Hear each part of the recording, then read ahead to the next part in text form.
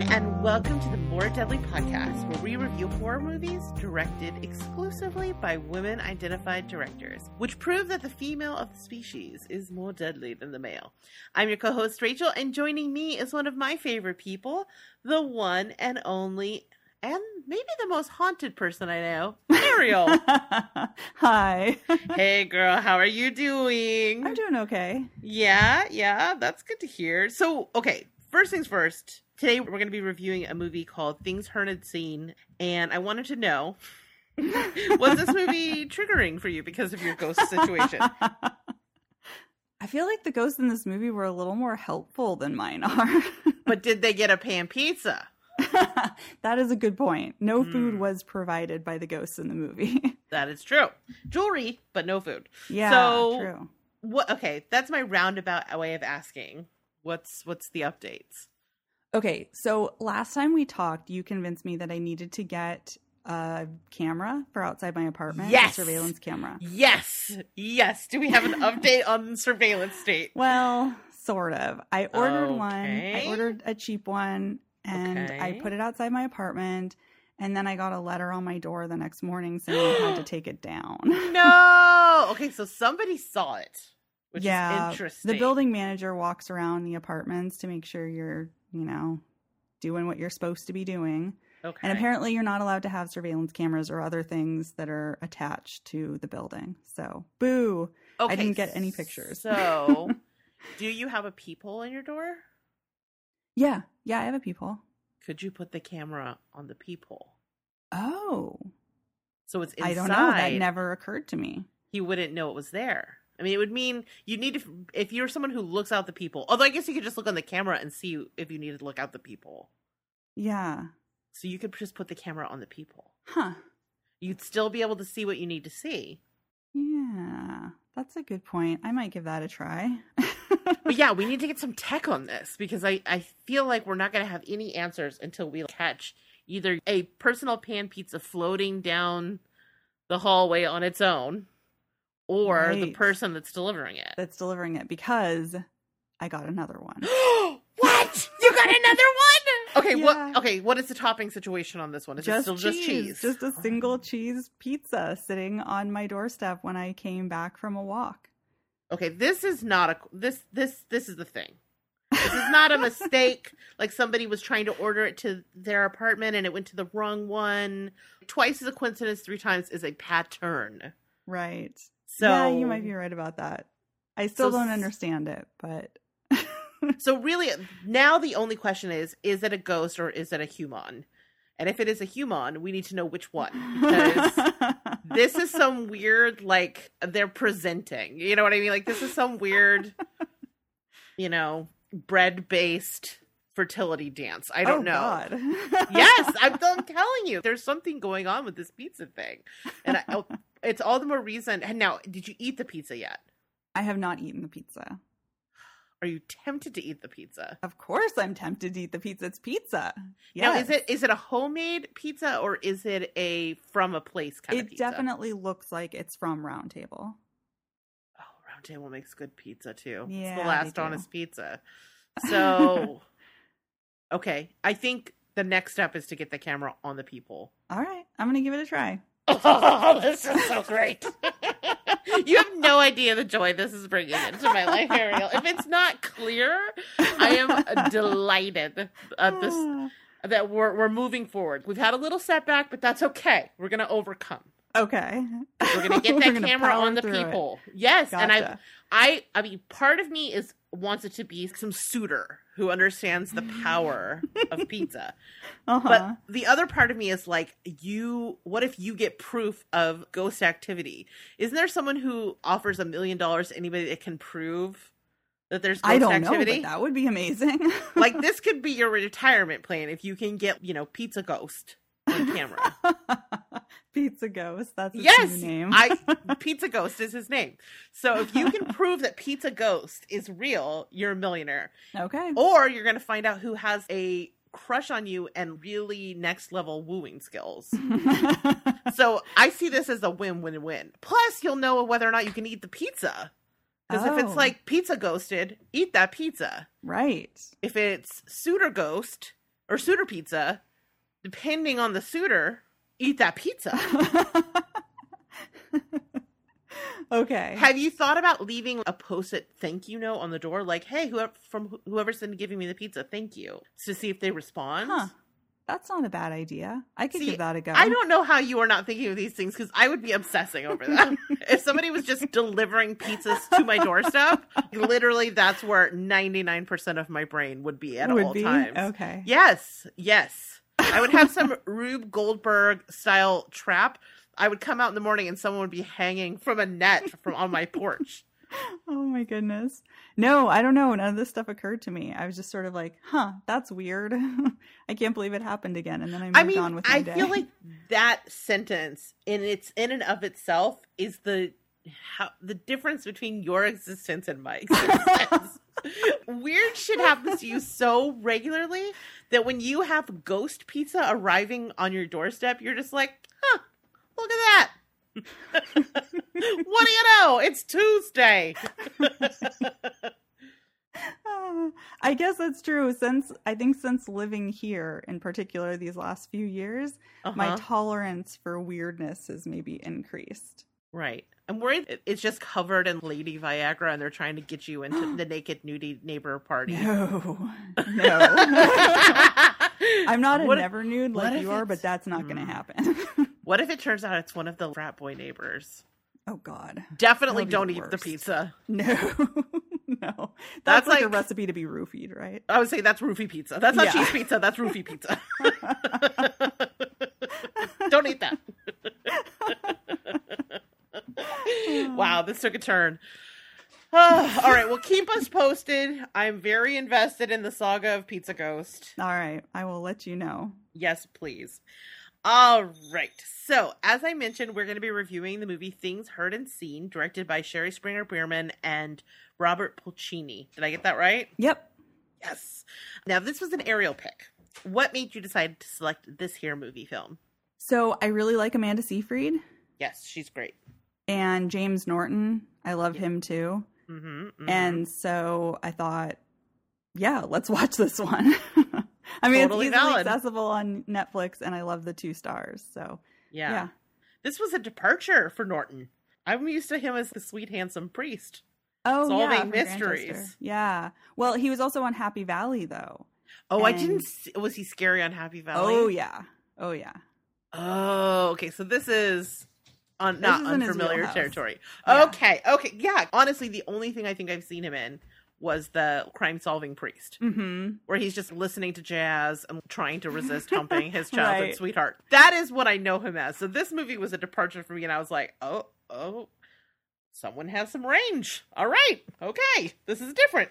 Yep. All right, but we'll get into that. So before we do that, though, let's stop myself and let our listeners know what our spoiler policy is here. All right. So our spoiler policy is that we will give you a short review telling you whether this movie is worth checking out. And then we're going to get into spoiler territory. And at that point, we're going to talk about the whole movie. And we always talk about the ending. So if that's something that bothers you, go watch this movie. It's on Netflix, and then come back and finish listening to the podcast. Otherwise, just stick with us and see what we think. Yeah. I mean, this one definitely has some twists. So it is spoilable.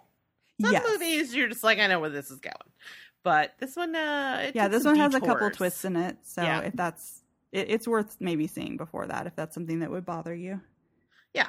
All right, cool. So before we get into any of that, though, can you tell me a little bit about our directors and if you have any information about the production of this movie? I'd love to hear all the background goodies. Yeah. Okay. So Things Heard and Seen, like Rachel said, was directed by a husband and wife team, Sherry Springer Bierman and Robert Pulcini. So Sherry Springer Bierman is a Jewish-American filmmaker from New York. She went to Wesleyan University, and then she received her master's degree in film from Columbia, where her husband also got his degree. You may have heard of these two before because they actually have done some pretty big movies in the past. Their first breakout hit was in 2003 with the feature film American Splendor. Do you remember that one? Is that the one about the comic book writer? Yeah. Okay, Harvey Pekar. I have seen that. Okay. Yeah, so they both wrote and directed that one together, and it won a ton of awards, and the two of them were actually nominated for an Academy Award for Best Screenplay. So after that, they went on to direct more feature-length films, including The Nanny Diaries, The Extra Man, Girl Most Likely, and 10,000 Saints. And then more recently, they've directed episodes of Shameless and Succession. Oh, so nothing. I've seen nothing else. I mean, these I'm sure are all excellent, worthy things, but yeah. And is they're there all a pretty ghost big in movies it? with Is big it? stars. Is there torture? Is there? Like, No, I'm good. No, definitely no torture in The Nanny Diaries. I don't think. I mean, if there was, though, that could be dope. That's true. Mm-hmm. Different twist. Right. So the two of them both directed Things Heard and Seen, as well as writing the adaptation from the original novel. So the movie is actually based on a novel that was critically acclaimed. It's called All Things Cease to Appear by Elizabeth Brundage. And I actually think that's a better title. Yeah, I mean, considering what this is about. Yes. Right. Yeah. Mm-hmm. Mm-hmm. So I also have some information about what the book was based on, but I'm going to get into that once we get into spoilery stuff, because it would kind of give away some of the twists of the actual movie. Okay, that's great. I mean, definitely don't spoil it, but I found myself very curious how much of this was real world and how much of it was movie invention. Yes, so me too. I'm excited to hear more about it, because this takes a different little twist on hauntings. So. Right. Yeah, exactly. So the pair were initially drawn to the book because of the feminist bent of the story, which is centered on a woman who's not believed by her husband. And they liked that it had gothic elements, like they said, the turn of the screw, but that it did something new too. And Sherry Springer Berman said specifically that she was really drawn to directing a film about the dissolution of a marriage. Well, Robert better pay close attention. We call that a red flag, Robert. Something to look out JK. So they also cited a few movies that they got a lot of inspiration from, horror movies that they watched prior to actually making the film. And they were Rosemary's Baby. Okay, I can see that. The Changeling. Okay, interesting. Don't Look Now. I think that one makes a lot of sense. Yeah. What Lies Beneath. And The Others. Interesting. When we get into it, I actually had a couple different movies that I was thinking about when I was watching this. But Me too. Yeah. Okay. It'll be interesting to see what our crossover is. I'm guessing I know one of them for sure. Yeah. So when asked why she was drawn to horror and why she wanted to make this movie, she said in an interview with nightmarishconjurings.com, she said, and also the idea that it allows you to explore some kind of societal issue. In Rosemary's Baby, it coincided with the release of the birth control pill. And it was like suddenly these women had control of their sexuality. And also just the fear of having a child. It's terrifying. This was about the fear of a marriage, which can be really terrifying, and that real life is kind of terrifying, even more than you know. So I like using those ways to explore it.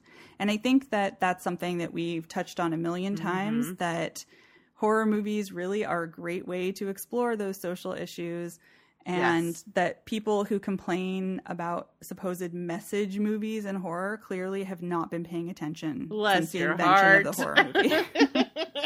Exactly. So the movie was actually shot in the Hudson River Valley in New York, and that's mentioned in the film. The couple themselves have a home there in real life, and actually a few of the actors live there too. Apparently Amanda Seyfried lives there. Oh, I mean, it's beautiful. Right. So, but they had to find places for the rest of the cast and crew to stay while they were filming. And apparently that proved really difficult because they filmed during what is called leaf peeping season.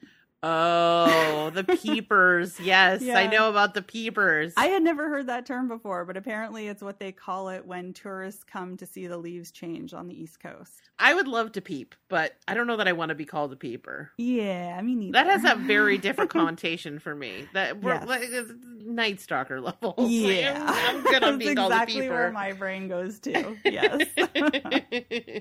Creepy peepers. No. Yeah.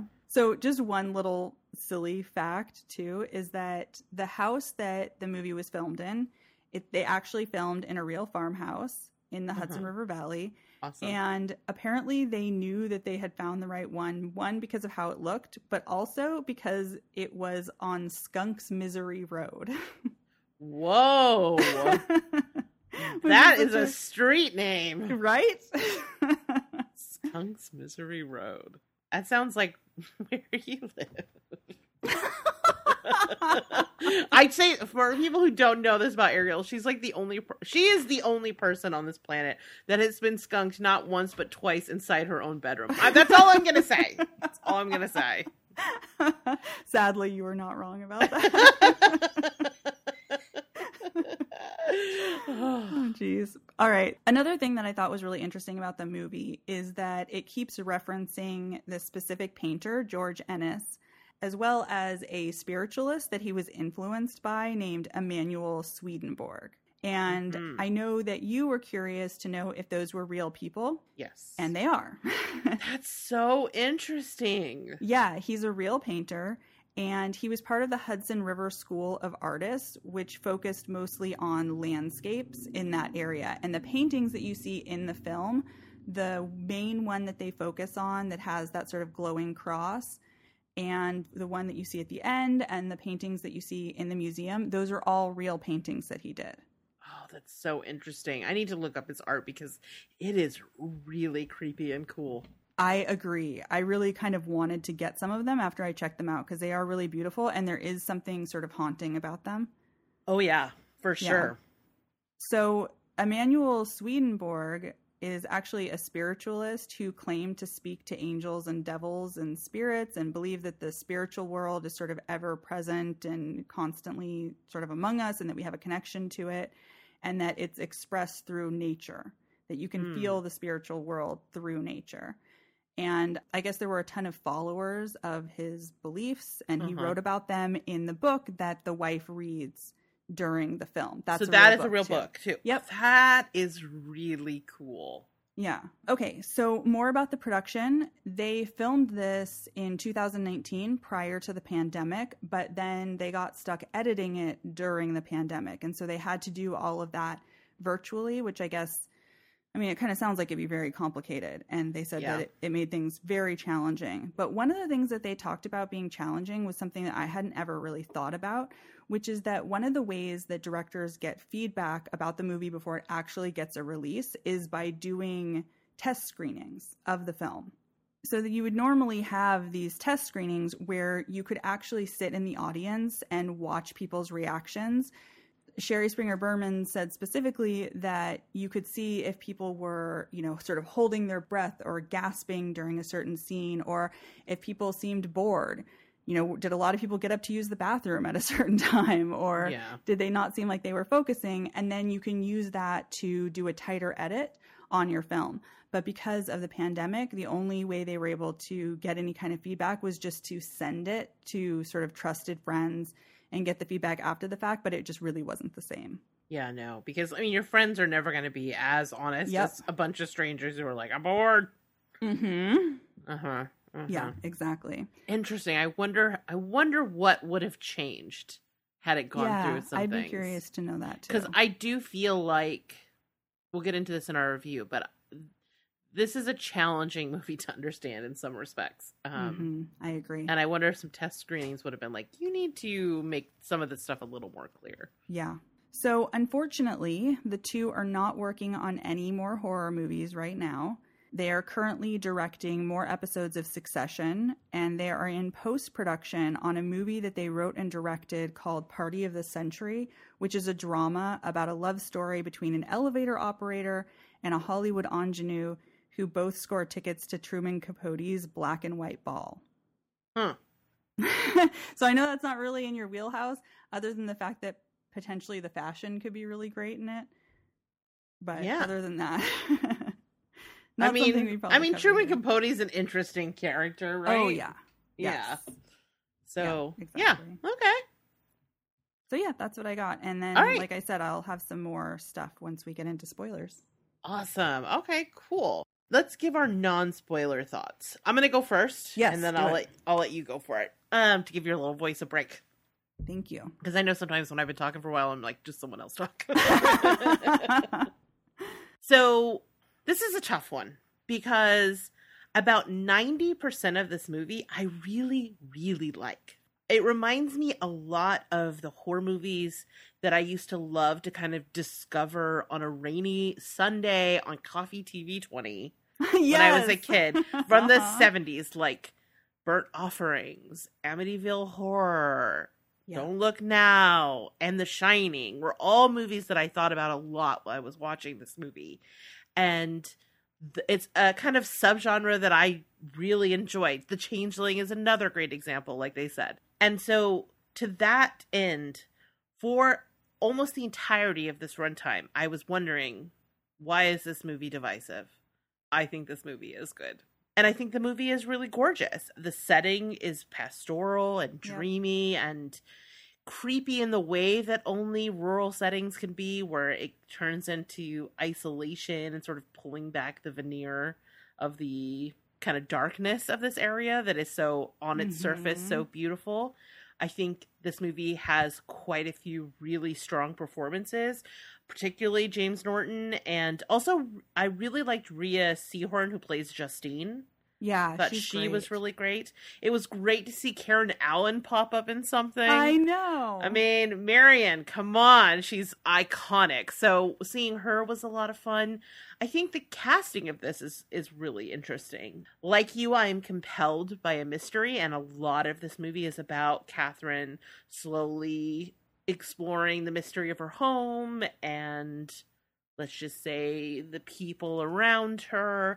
And the ghost story itself kind of is secondary to a lot of what is happening. And in this case, I really feel like it worked in the movie's favor because it's not relying on jump scares or ghostly things to entertain you. Mm-hmm. It's very focused in the melodrama of the relationship and what's happening in this marriage. It reminded me a bit of Kill List. Did you ever see that? Actually, I'm not sure if I have. Ugh, if you haven't seen it, you need to see it. Well, okay. I think probably it's going to be one of my picks this year, so we'll get to it. All right. But it's very much a family drama until it isn't. And this movie is the same way, where it's very much a family drama with some spooky stuff on the fringes until it isn't. But I think the biggest problem for me in this movie, without spoiling it, is the final act. Yeah. And I think it does a very good job of subverting your expectations. And so I give the movie credit for that. But the end just didn't work for me. I think some people are probably going to be really into it, especially if they have any awareness of what it's based on, which I'm excited to hear more about. Maybe it'll move the needle on my opinion. But yeah, so we'll talk about this more in spoilers. I found that it kind of undermined some of the themes that I was most invested in. Yeah. But we'll get into that. Yeah. So overall, I would say 90% love this movie, 10% was disappointed by this movie. Okay. That seems fair. I think I would maybe be a little bit more like 70-30. Okay. So there are parts of this movie that I truly enjoyed a lot. I think that, like you were saying, it's a beautiful setting, and the side characters I was really interested in. I think there are so many good actors in this movie, and there are all these sort of quirky characters that live in this town that she becomes sort of acquainted with, that I found them fascinating and really interesting. But there are also some things that I didn't like about it too. I mean, I did really enjoy the mystery element of it, and the fact that over time you're sort of slowly uncovering, how to say this without spoiling it. It's hard. Multiple mysteries about the people around her, like you were saying. And I found that the stuff about her marriage falling apart was really interesting too. But I think that this movie, I know that you were saying you enjoyed the way that the ghost story was woven together with all of the other stuff.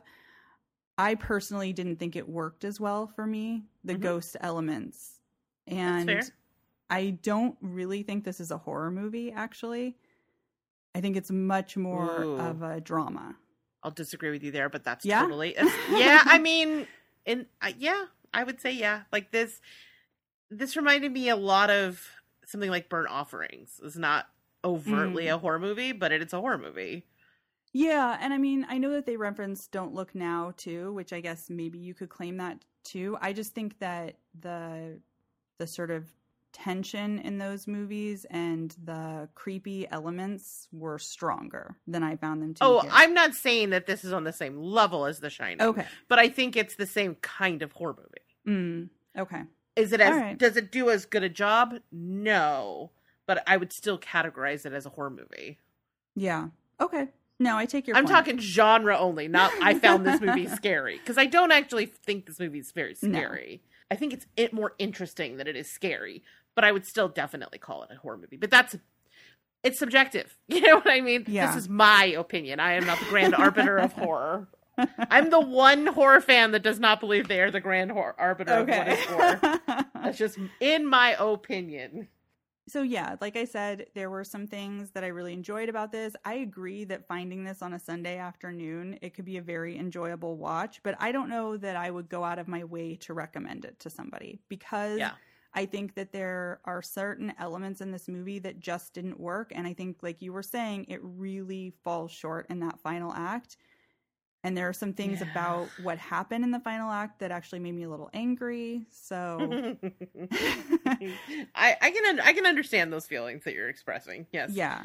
You haven't seen Promising Young Woman, so you don't know what angry is. But I definitely can identify with where you're coming from. Okay. Cool. All right, cool. So with that, those are our non-spoiler thoughts. We're going to spoil this thing now. Yes, we are. So if we have swayed you one way or the other with our review and you've decided, nope, need to see it first, this is your chance to dip. It's on Netflix. Put it in your eyes. Come on back. All right. I feel like I've spent enough time. Let's get into the spoilers. So I'm going to start with the synopsis. And in case you're wondering, there are spoilers in the synopsis. So if you have not dipped, now's the time. Yeah. Dip. All right. So things heard and seen. This is about a young couple, Catherine and George Clare, who moved from Manhattan to the small town of Chosin, New York, with their daughter, Franny. They moved there into an old historical farmhouse because George has gotten a job teaching art history at the university there. As it turns out, that house has a history of its own, and that history is husbands killing their wives. But of course, George keeps that from Catherine in the first of many things that he is keeping from her. Yes, so many things. Oh, although I loved that reveal at Thanksgiving. I was like, yes. Holy shit. God. Yes. That's one of the best parts of the movie, honestly. Agree. At first, they seem like a pretty happy couple. There's some cracks you see, like the fact that she's essentially giving up her whole life to support him, and that she has an eating disorder, which, I don't know.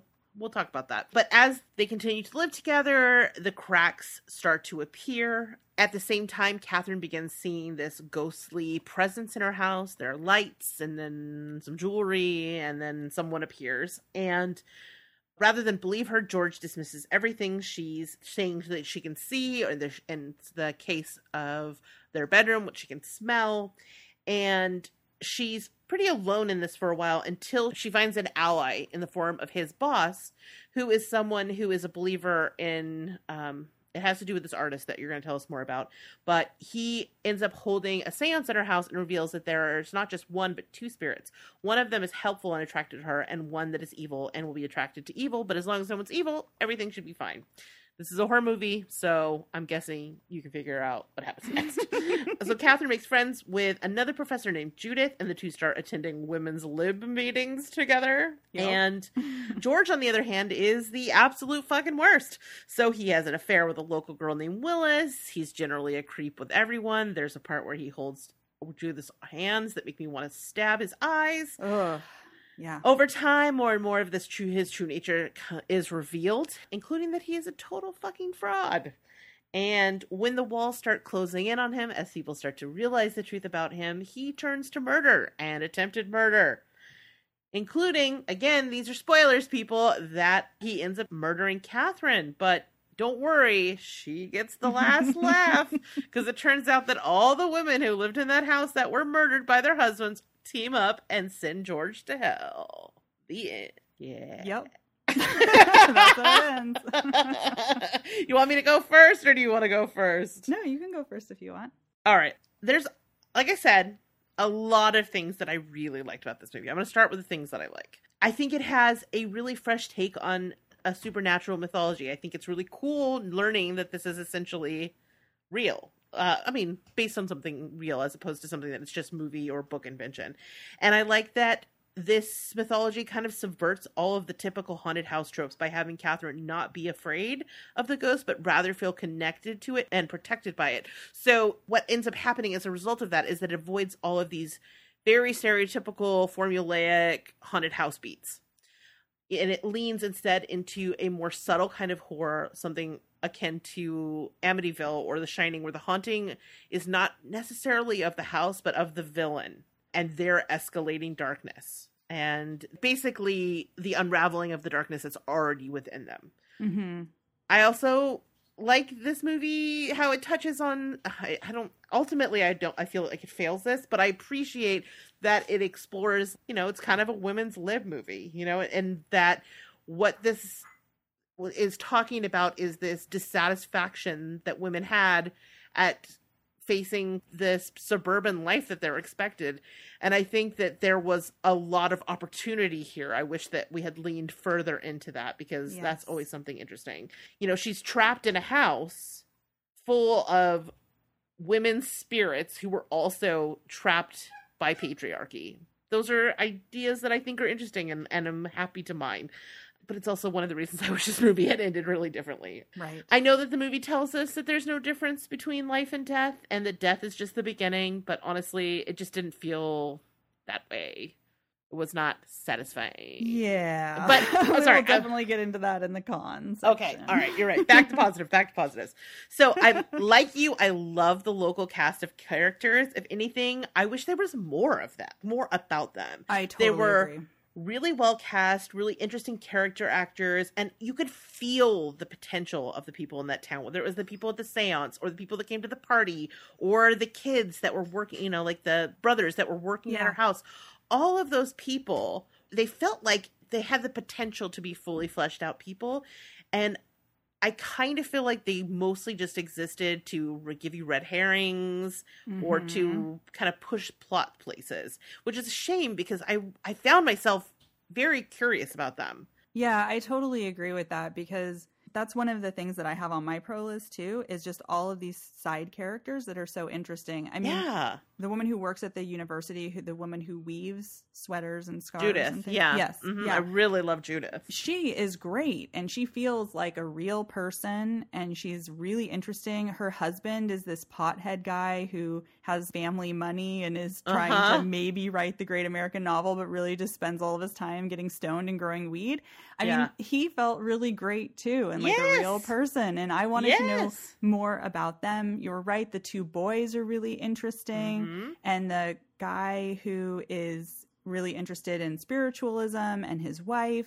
I mean, all of these people were so interesting. I almost wish the movie was more about them, or there was like another movie just about these characters. Right. It has that sort of quirky town feeling that usually is in kind of a series. Right. To introduce all, like, even the sheriff felt like a real person instead of just a sheriff character. You could feel the hidden depth of these characters, and that any one of them could have been an important character. Right. And I think part of that is the casting too, because they really cast pretty amazing actors.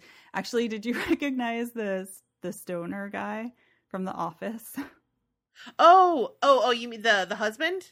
Yeah. Okay, so I know him. I forgot he was in The Office. I know him as the voice of Dr. Venture. Oh.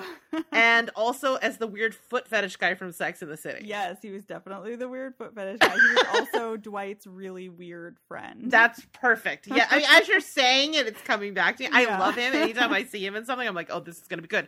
And that's what I'm saying. You've got a movie with Karen Allen and him and 5 other, Nancy from Stranger Things. And they all just feel like they came in for like 2 days of work. And I'm like, more, please. But in some ways, that's really good writing, right? Where the people feel like people. Yes. But it did leave me wanting more of those people, especially because our central character, Catherine, is so impenetrable. Yeah. And Yeah. it's not Amanda Seyfried's fault. She's a great actor. There's just not a lot of there. And so when everybody else feels very richly unique, It keeps taking your attention away. yes, Because you're focused on them. to Yeah. me, the most tense scenes, some of the most tense scenes, were just these quiet moments between Judith and George. I Yes. talked about the thing about grabbing her wrists. That was really intense and scary. But also her interactions with him, like when she just calls him on his shit, essentially, and then when she gets on the bus to go with them to New York to Ooh, keep an yeah. eye on him, and Yeah, then she's that's a good scene. witness to everything that's going. I mean, that sort of relationship between them, that push pull, that tension between them, was way more realized than even what was happening with George and Catherine. I think 100% agree. Yeah. yeah. And I think it's because Judith is the character we really want Catherine to evolve into and never does. Yeah. I think That is actually a perfect way of putting it. Yes. Mhm. Because Catherine, you're right that she's impenetrable. She's also a little flat. And yes. again, I guess that's impenetrable is a nice way of saying a little flat, I think. But we do know that this is the 80s and she has moved from a big city where she clearly had a career because we Mhm. see her working on that mural in the church as an Mhm. art restorer. And now she's going to this smaller town where she doesn't know anybody. And really her job is to be the good wife to her professor husband so that he Right. can excel in his job. And I just wish she would connect with her anger a little more. right, because what you want is her to go to these women's lib meetings and have an awakening and become more, like you were saying, evolve into Judith, but we never get anywhere with that. No. We're presented with the problem, but she never sort of works towards any sort of resolution. There's sparks of these moments. Yeah. But instead of taking it to a place of confrontation, she falls back into passive aggressiveness, which is probably Right. a more realistic and less wish fulfillment arc for this character. Yeah. But it also makes it makes her a Right. little flat. Right. And I think maybe you could get away with that if there had been ways to make her character more fully realized and more interesting, because she really, this isn't my cons, but like she doesn't really have a personality. So Yeah. So, okay, back to pros. yes, sorry. This movie looks great. Oh yeah, it looks yes. fantastic. Like I said in my non-spoiler review, I love the way it calls back to this late 70s, early 80s Americana, both in the beauty, but also in the darkness that hides underneath and the tension of that time, right? Where we're still coming out of this era of Susie Homemaker. I mean, obviously things are changing, but you know how usually the decade after the decade something is known for is when it actually percolates into culture? Yes.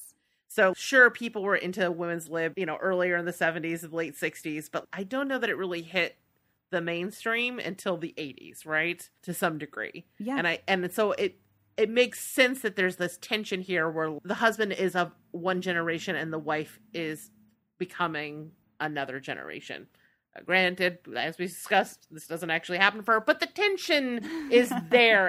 It's presented to us to some degree. I liked that a lot, and I really liked, I know you didn't love the ghost story, but I loved the way that the ghosts were actually presented. I like the ethereal sort of light that's leading her things. That's something that people talk about in the same way you were saying the book is based on, or the movie's mythology is kind of based on this mythology by this artist or whatever. Those lights are something that people talk about when they're having hauntings. Right. The other thing I really liked was when we actually saw the ghost. We've seen a ghost presented in lots of different ways. Some more successful than others. This one I liked because it looked like an old-timey photo made 3D. She never really looked like she was there, but she also wasn't see-through. It was just almost like a projection of an old-timey photo. Yeah. I really liked that. And then obviously I thought the face in the tablecloth was really creepy in the seance. Mm-hmm. I did like that. I don't know if you did, but I thought it was legitimately creepy. I'm guessing you did not by your but it worked for moi, and that's all I can say. So yeah, those are the things about the movie that I did like quite a bit. I really liked most of this movie. Okay. All right, your turn. Say nice things. I will say nice things because, like I said, there was a lot. I said 70-30. There's a lot I liked about this movie. You have touched on quite a few of them. But, again, I think the acting is really solid all around. Everybody is believable as the characters that they are. And I think that even though Amanda Seyfried is not given a fully realized character, there are scenes where her eyes just sell it. Mm-hmm. She's a good actor. She really is. And apparently the author actually was envisioning her when she wrote the character. Interesting. She saw that. And so the directors found Amanda Seyfried and presented her to the author. Like, what do you think of this? Do you think she'll work in this role? And she was like, oh my God, that's exactly who I pictured. So it sort of worked out that way. Wow. So tell me some of the spoilery stuff that you couldn't tell me. Oh, yeah. Sorry. So just really quickly, the book is based on both a personal experience of the author as well as a true story. Oh, I didn't know that. Okay. Yeah. So there was the stuff about the artist and the spiritualist, and she included that in the book, but there's also other stuff that it was based on. So apparently, Brundage actually had an experience where her family rented a home in upstate New York, and she had 2 young daughters who I think were 3 and 6 years old at the time. And apparently they started telling her stories about ghosts that they were seeing of 3 little girls who lived in the house and had died in a fire. And she would see them talking to these ghosts. And yeah, which is really freaky. If you saw your 3-year-old talking to a ghost, I feel like that would be pretty upsetting. But apparently the stories that they were telling her about these ghosts were way beyond sort of what you would think of kids coming up with at that age if they were just inventing it. Apparently they talked about how there was this old mill down the road that had tainted water and just all of this stuff that kids wouldn't really have the ability to know about even. Wow. And her youngest daughter would even laugh at things that Brundage couldn't see, but she started to sort of feel the presence when this would happen. Ooh. And then neighbors told her that the house that they bought, that they were living in, was haunted, and that the prior owner had even left and sold the house because of the haunting. Ooh, creepy. And then, okay, this is really weird. I don't know if I buy this, but apparently her printer started printing out a skull made up of the word boo over and over again. I mean, well, your DVD player's been saying hello. And this was prior to the internet, too. Oh, so that's creepy. Yeah. So having these experiences in this house made her sort of open herself up to the possibility of ghosts, and also the possibility that maybe ghosts weren't always kind of an evil force, but there could be sort of goodness there, too. So the other thing that it was based on is actually the 1982 murder of Kathleen Krasennik. I'm not sure if I'm saying that name right. She was a woman who was actually found dead in her bedroom with an axe in her head while her 3-year-old daughter was alive elsewhere in the house and had been alone with her for hours. And so Brundage sort of became really interested in this idea of a daughter being alone while something so traumatic had happened to her mother. Oh, I mean, that's awful. Oof. Yeah. Anyways, but that's why I didn't want to share it because that's great context, but you're right, that's pretty spoilery. Yeah. Okay, so do you have any more pros before we get into some things that didn't work? Okay, cool. So, like you were saying, I really love the idea of this creepy house movie set in such a beautiful area. I mean, the location is so sun-drenched most of the time and light and airy and beautiful. And then there's this sort of quiet darkness inside the actual house. And I think that really worked as an atmosphere. I really appreciated that. I didn't feel as positively as you did about the ghost stuff, but I do agree that there's good atmosphere in this movie and that clearly these directors know what they're doing because it does look really great and very polished. Mm-hmm. The thing that I enjoyed most about this movie, I think, is when we start getting into the territory of learning more and more about the husband. Yes, that is definitely true. Yes. Because I think what's so interesting is he starts out, you're not in love with this guy, right? Right. I mean, he seems kind of like a little bit controlling in sort of a 80s dude way, you know? Yeah, just sort of chauvinisty. Yeah. Exactly. Yes. Perfect. Like run-of-the-mill chauvinist. Right. But nothing overtly terrible, you know? Right. And then you start seeing him shift to being this sort of flirty professor who clearly has had affairs with maybe students in the past. And then you see him be a shitty husband and have an actual affair. And then slowly you get to learn more about how he's a total fraud, like you were saying, and that he has murdered people. And so I think that is, for me, the best part of the movie. Mm-hmm. I think that James Norton does do a good job of selling that, you know, where he can kind of turn on the charm for people, but then you see that there's something darker underneath that. Mm-hmm.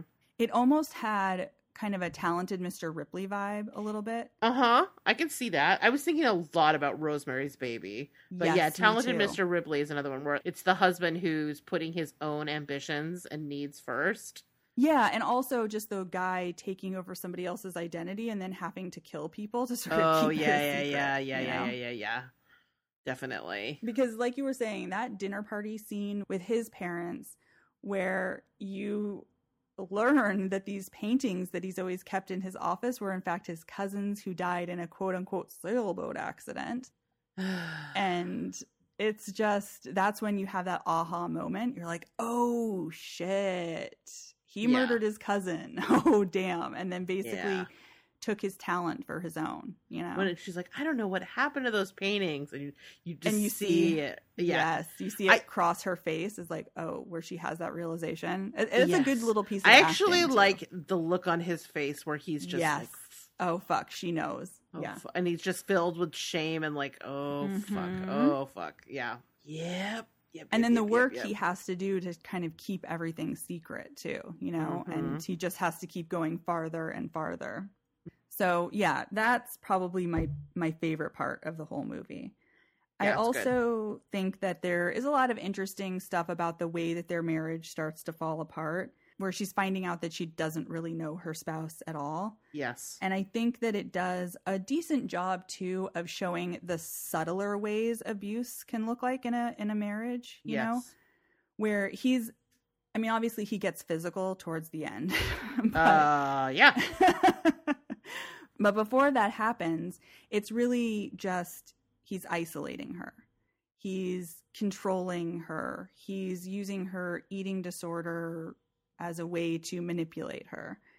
He's keeping secrets from her. All of these sort of subtler things, gaslighting her. Oh, you know? gaslighting for sure. Yes. So I liked that too, because I think that they do a good job with it. All right. We got to talk about cons. I'm going to go first. Yeah, go for it. Because I don't think I have as many as you. And so I'll just knock out mine and then we'll get into yours. Okay. So Catherine, we've talked about this a little bit already. She's a tricky one for me. I always want to root for our female protagonist. And the fact is, I love Amanda Seyfried. I know. And it's hard. That goes a long way. She has enough cachet in my heart to make me invested in her. And I do think that they hint at some depths with this character, like her unfulfilled talent, her struggles with her eating disorder, which I kept trying to contextualize thematically and really never got there. Yeah. Her burgeoning feminism. These are all things that made me want to root for her. But ultimately, I always felt like she was kind of always on the edge, on the verge of something. And I think there is a great feminist story waiting to be told about her. So it was really hard to just never see her make that connection and fully break out of the passive aggressiveness. She never embraced her power. And to see her literally get cut down after that was hard. And then it was definitely not satisfying for me to see her get her, posthumous solidarity, let's say. Yes. Yeah, I really needed to see Catherine with the axe, or at the very least, I needed to have her hiding in the bathroom successfully, all of The Shining. To kill Catherine to me, I understand that in some ways it's serving the themes of life only being a part of the journey, and that even if somebody doesn't get their comeuppance in this life, they'll get it in the next. I get that that's one of the overriding themes of the story. I just don't find it that satisfying. No. And I think there were competing themes in this movie, and the theme that I was most invested in was the one that got the shaft, because we served this theme instead. Yeah, I totally agree. Honestly, the ending is my biggest con too.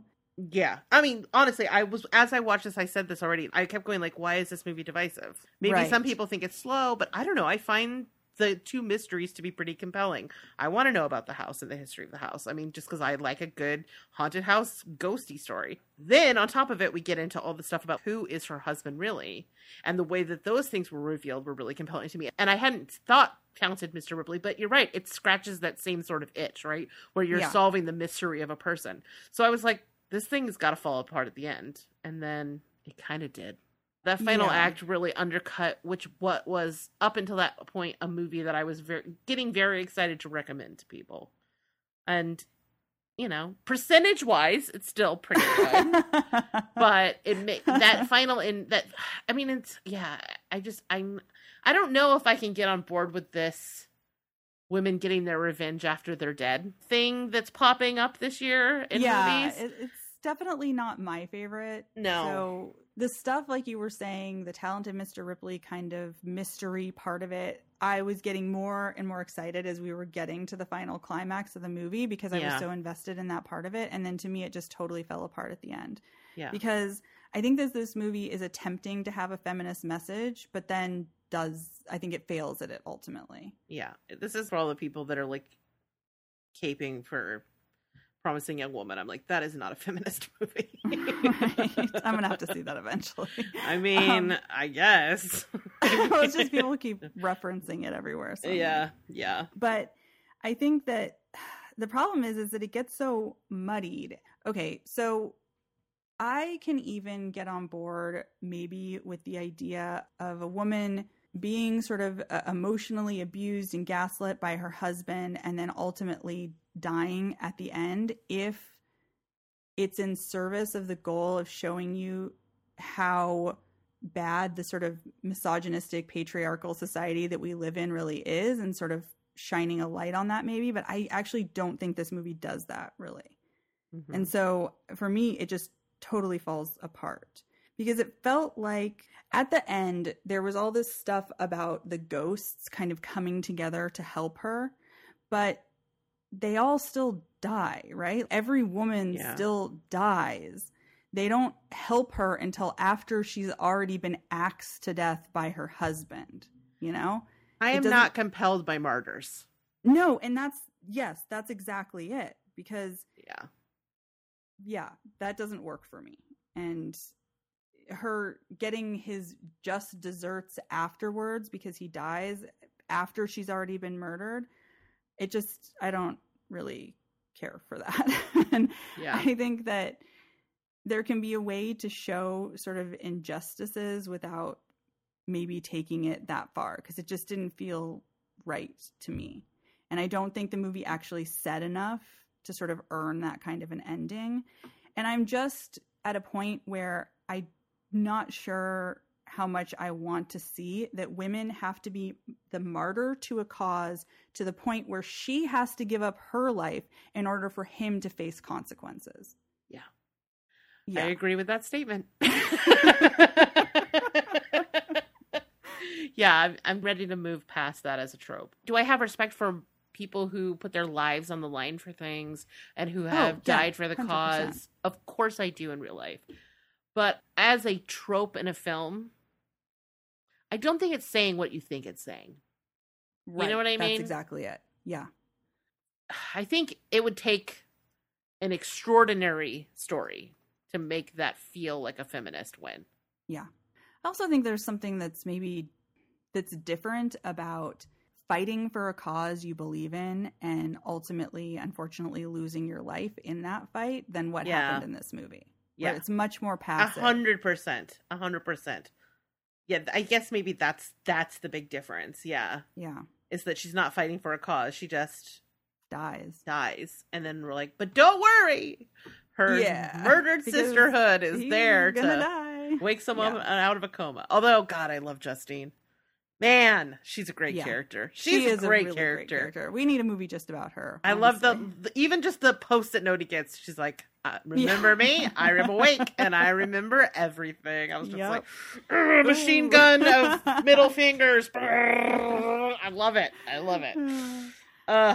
Did you have any other cons? Nope. I think that kind of covers it. I think between the two of us, we got it covered. So overall, what's your thoughts on the movie? Recommend, not recommend? Yeah, I mean, for me, there were things that I really liked, but ultimately I was left wanting at the end and actually a little bit angry. And I think that, the ghost stuff I know really worked well for you. It worked less well for me. Mm-hmm. And I think that there were some cool, interesting things with the side characters and the spiritualist stuff, but ultimately it felt a little tacked on to the plot, and not sort of fully realized, even though this movie is, I think, 2 hours long. Mm-hmm. So I just, I'm not sure that I would recommend it to anybody, honestly. That's fair. Yeah, for me, my reasoning's a little different. Okay. I think if this movie removed all of the women's lib stuff from it and it was just straight up, if it didn't have the feminist stuff in it, it would be easier for me to recommend. Yeah. Because then it's just kind of a fucked up ghost story, right? Well, it feels like a bait and switch. Yeah. Mm-hmm. And I would feel a little bit like I was sucker punching my friends with this movie. Oh, yeah. And so that makes it harder for me to recommend. So it's not that I mind a grim ending. I love a grim, fucked up ending. It's that I feel like this movie says it's one kind of thing and then pulls the rug out from under you in a way that is not like, ooh, you subverted my expectations, but like, ooh, that was a unfair low blow. Right. Which sucks because 90% of this movie is really, in my opinion, pretty freaking good. Mm-hmm. And I really, really wanted to love and recommend this movie, but I just feel like it would be hard for me to recommend it. It's not, I mean, like, I could recommend it with a bunch of caveats so that people didn't feel tricked when they watched it. But at that point, is it really a recommendation? I don't know. Right. At that point, why aren't you just recommending a different movie? Yeah. It's not a bad movie. No. It's just... I have seen far worse. Way and I've seen worse worse even this year. So. But yeah, I think we've said it all. Yep. Okay. So that is pretty much it. If you had some thoughts about this movie, or there was a better version of this movie you think we should see, or maybe we missed the whole point and it's actually the best movie, whatever the case may be, drop us a line at rachel@zombiegirls.com, or you can come chat with us over on the Zombie Girls Facebook page, or hit us up on Twitter at ZG Podcast, or on Instagram at ZG Podcasts, plural.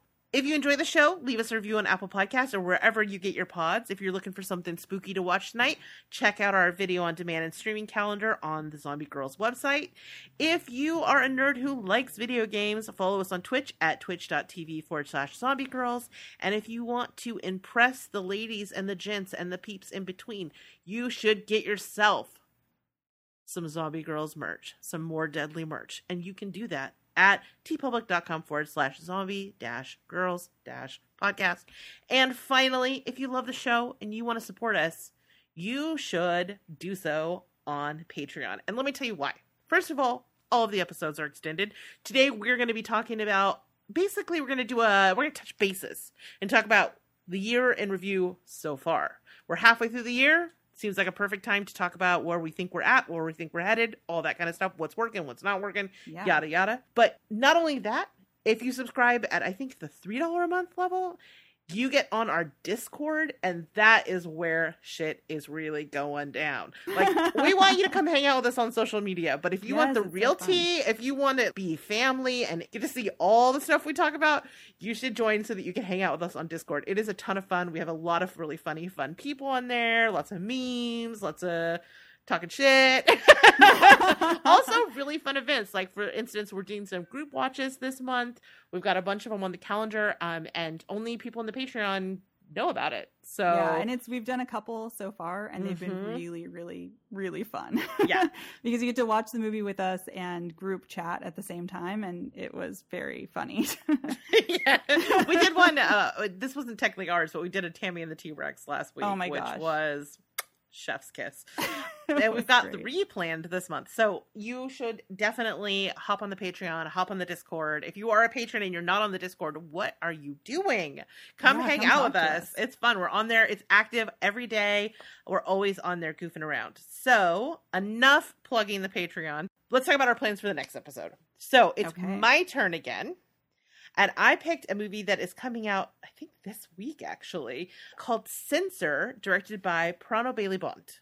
I'm so looking forward to this one. Me too. Yes. Me too. So I have to confess, I have not seen a lot of Giallo, so I feel like I have to do a little bit of homework to prep for this. But I've been really looking forward to this ever since, I think it premiered at like Fantasia Fest or something. I was like, ooh, I want to put my eyeballs on that. And I'm very excited that it is coming out very soon, and we are going to be reviewing it. So that's exciting. Yeah. So here is the synopsis. After viewing a strangely familiar video nasty, Enid, a film censor, sets out to solve the past mystery of her sister's disappearance, embarking on a quest that dissolves the line between fiction and reality. That sounds really good. Right? Yes. Yeah, I'm really looking forward to this one. So for those of you who are playing along at home, check out Censor, and we'll be back in 2 weeks to talk about it. Unless you are sticking around for the extended episode, that is it for today. Ariel, take us out. All right. Well, thanks for listening to another episode of the More Deadly podcast. We hope you liked our review of Things Heard and Seen, even if we didn't maybe enjoy the film as much as you did. And I guess we'll catch you next time with Censor. That's all she wrote. Bye, guys. Bye, everybody. Thanks, everybody, for listening, and to my co-host and good friend Ariel for always teaching me something new. Production on this episode was done by yours truly and edited by Ariel. Our theme song for the show is More Deadly by DJ Sharton.